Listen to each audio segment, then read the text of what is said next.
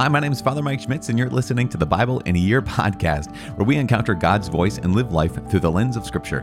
The Bible in a Year podcast is brought to you by Ascension. Using the Great Adventure Bible timeline, we'll read all the way from Genesis to Revelation, discovering how the story of salvation unfolds and how we fit into that story today. It is day 161.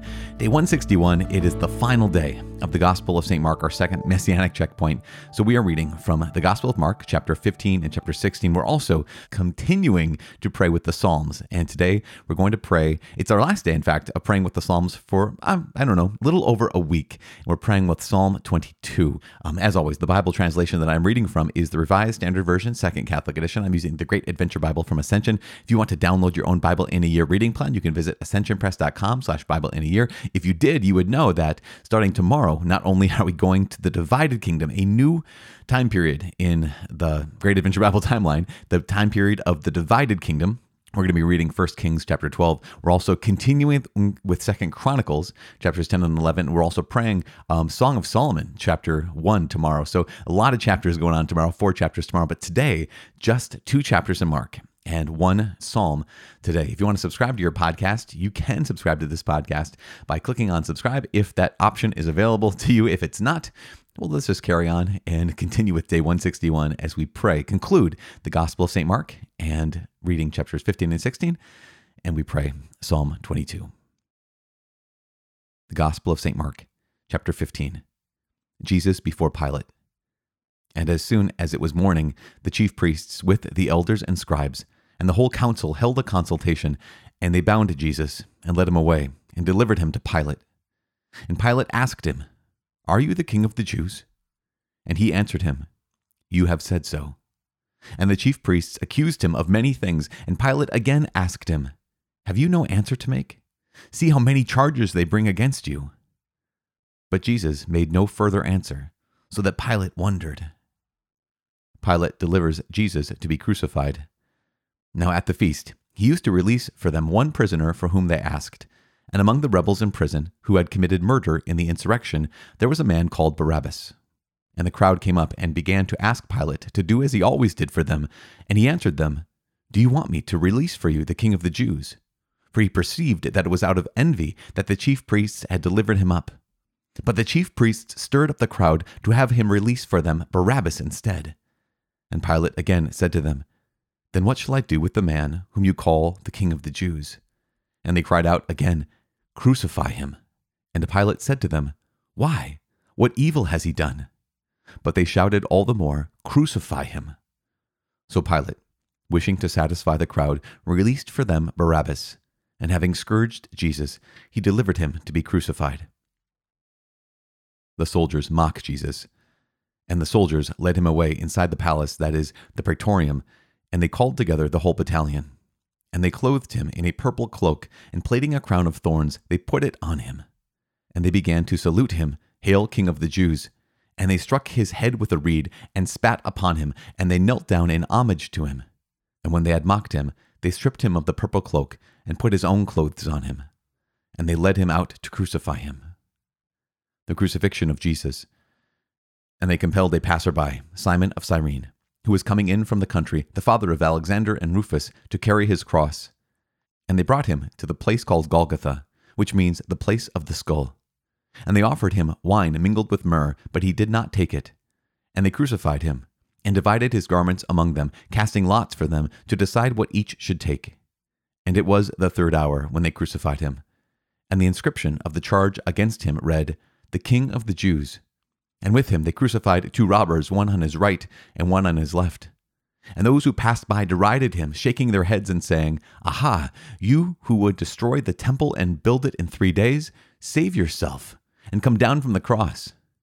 So also the chief priests mocked him to one another with the scribes, saying, "He saved others, he cannot save himself.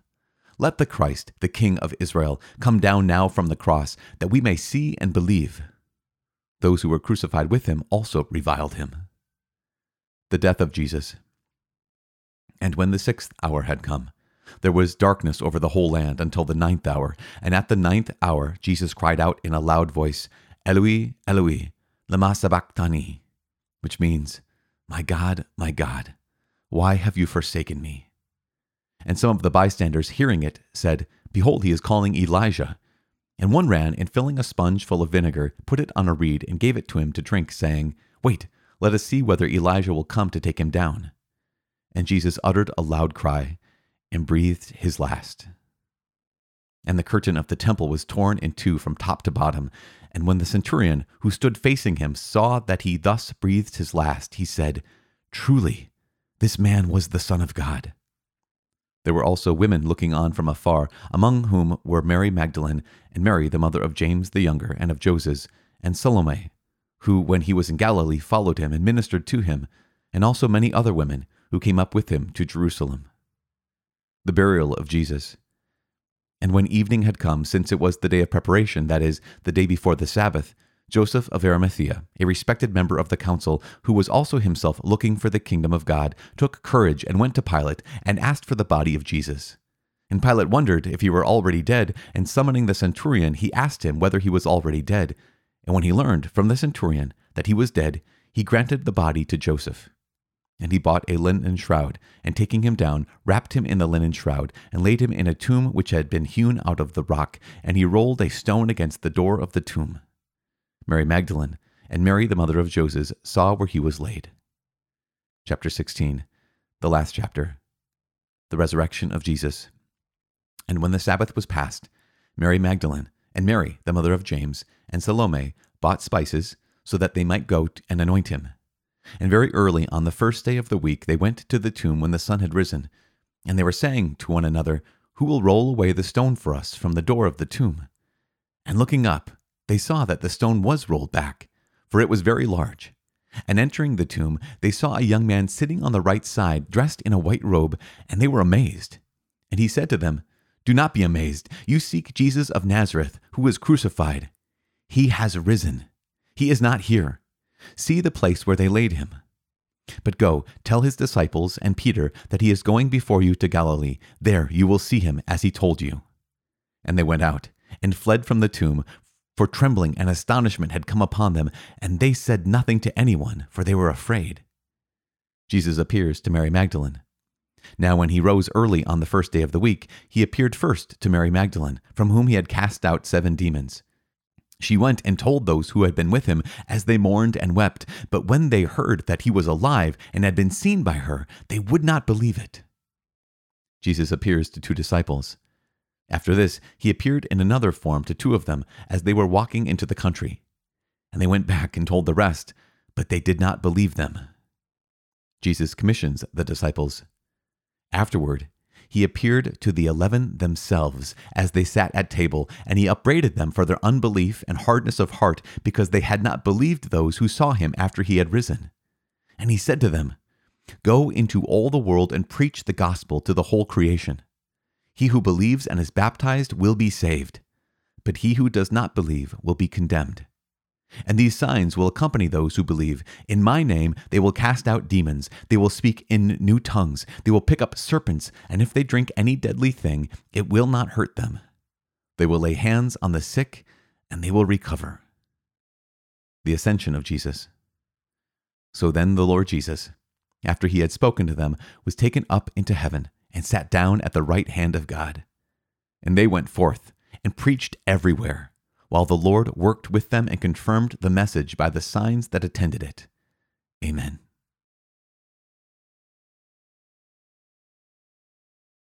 Psalm 22. Plea for deliverance from suffering and hostility. To the choirmaster, according to the hymn of the dawn, a psalm of David. My God, why have you forsaken me? Why are you so far from helping me, from the words of my groaning? Oh my God, I cry by day, but you do not answer, and by night, but find no rest. Yet you are holy, enthroned on the praises of Israel. In you our fathers trusted. They trusted, and you delivered them. To you they cried, and were saved. In you they trusted, and were not disappointed. But I am a worm, and no man, scorned by men, and despised by the people. All who see me mock at me. They make mouths at me. They wag their heads. He committed his cause to the Lord. Let him deliver him. Let him rescue him, for he delights in him. Yet you are he who took me from my mother's womb. You kept me safe upon my mother's breasts. Upon you I was cast from my birth, and since my mother bore me, you have been my God. Be not far from me, for trouble is near, and there is none to help. Many bulls encompass me. Strong bulls of Bashan surround me. They open wide their mouths at me like a ravening and roaring lion. I am poured out like water, and all my bones are out of joint. My heart is like wax, it is melted within my chest. My strength is dried up like the potsherd, and my tongue cleaves to my jaws. You lay me in the dust of death. Yes, dogs are round about me. A company of evildoers encircle me. They have pierced my hands and my feet. I can count all my bones. They stare and gloat over me. They divide my garments among them, and for my clothing they cast lots. But you, O Lord, be not far off. O my help, hasten to my aid. Deliver my soul from the sword, and my life from the power of the dog. Save me from the mouth of the lion, my afflicted soul from the horns of the wild oxen. I will tell of your name to my brethren. In the midst of the congregation, I will praise you. You who fear the Lord, praise him. All you sons of Jacob, glorify him, and stand in awe of him, all you sons of Israel. For he has not despised or abhorred the affliction of the afflicted, and he has not hidden his face from him, but has heard when he cried to him.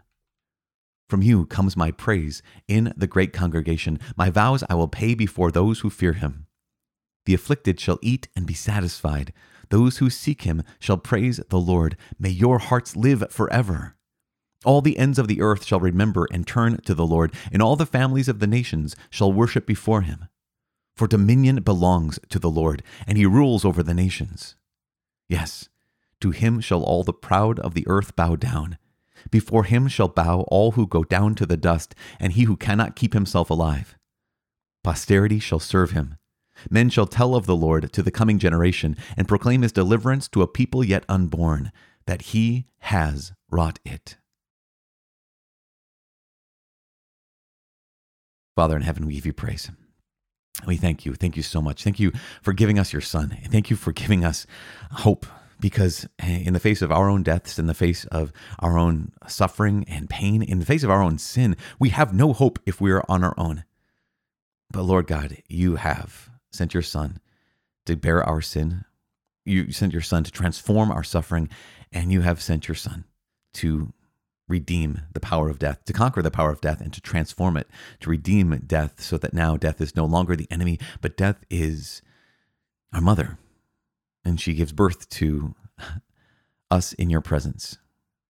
She brings us from this world into the next. She brings us from this life into eternal life with you, and that's only possible because of your love, Father, because of the love of your Son, Jesus Christ, and what he did for us, what he has done for us, and how he continues to, with you, send the Holy Spirit to be with us this day and every day. So, Father, please send your Holy Spirit upon us right now and transform in our hearts what needs to be transformed, to bring to life what is dead, heal what is broken, and forgive. Please, Lord God, forgive what is needing forgiveness. In Jesus' name we pray. Amen. In the name of the Father, and of the Son, and of the Holy Spirit. Amen.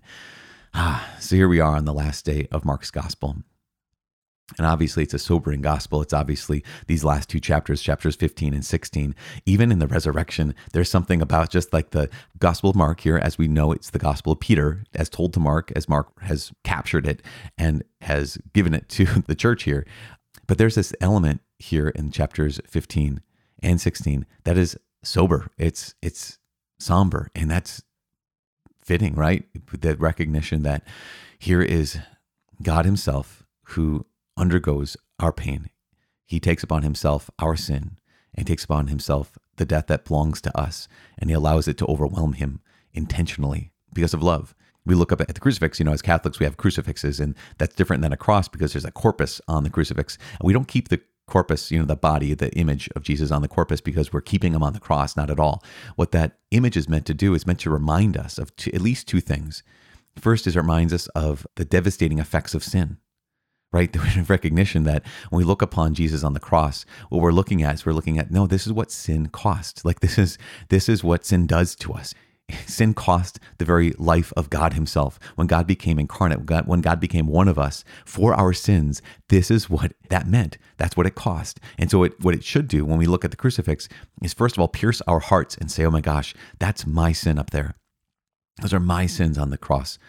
And that's why we have the corpus there. At the same time, it's not the depth to which Jesus suffered that redeems us. It's the depth to which he loved us. So the second thing that the crucifix reminds us of is the very unstoppable and absolutely faithful love of God, the self-giving love of God, the self-sacrificing, sacrificial love of God that, man, not only do we look at, yeah, that's what my sin costs, but we say, but that is the price that God believes that I'm worth, which is ridiculous, that God believes that you are worth the death of his son, that the Son of God believes that you are worth his own suffering and death. And it is not the nails that kept Jesus on the cross. It's his love for you. And it's not even our sins that kept him on the cross. It is his love for you.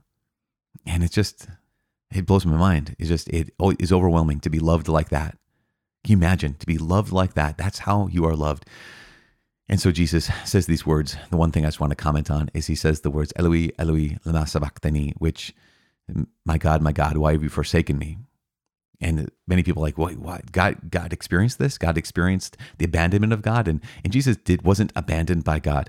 He, yes, entered into the depths, entered into darkness, and maybe even had the experience of being abandoned by God, even though he knew he wasn't. God never abandons.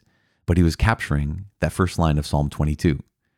And as we look at Psalm 22, and we prayed it this morning, or whenever you're listening to this, not only are the words, my God, why have you forsaken me?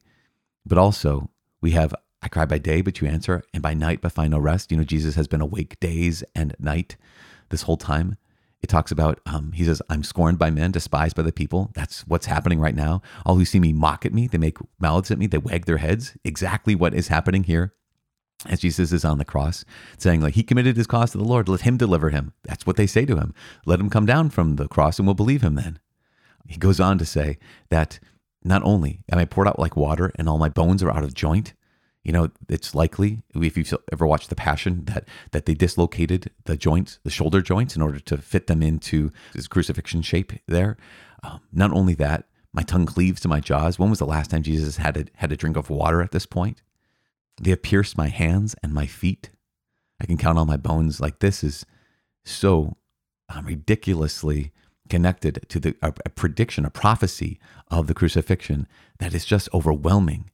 And yet we know that Jesus saying, my God, why have you forsaken me, is not just him capturing the first line. He's capturing the entire psalm. Yes, with the being rejected, and yes, being surrounded by foes, and yes, being unable to sleep, and yes, being disjointed, and yes, having holes in his hands and his feet, but also saying that posterity shall serve him, and men shall tell of the Lord to the coming generation, and proclaim his deliverance to a people yet unborn. And that's the end of the story, right? Is the resurrection. The end of the story is not the crucifixion. The end of the story is God does this out of love for us because our sins are the price. This is the wages of sin is death, and Jesus took that death upon himself. That was not the end. The end of the psalm also just praises the Lord, and for generations to come, they will declare what God has done. And here we get chapter 16 in the resurrection of Jesus, and we get to declare what God has done for his people. He has not merely died for them. He has risen from the dead for them. He's not merely died for you and for me. He has risen from the dead for you and for me. And so we give him praise. On this last day of the second messianic checkpoint, this last day of the Gospel of Mark, we just give God thanks and praise. And we pray for each other that we can receive this love, that we can receive the grace, and we can receive him now. I'm praying for you. Please pray for me. Pray for each other. My name is Father Mike. I cannot wait to see you tomorrow. God bless.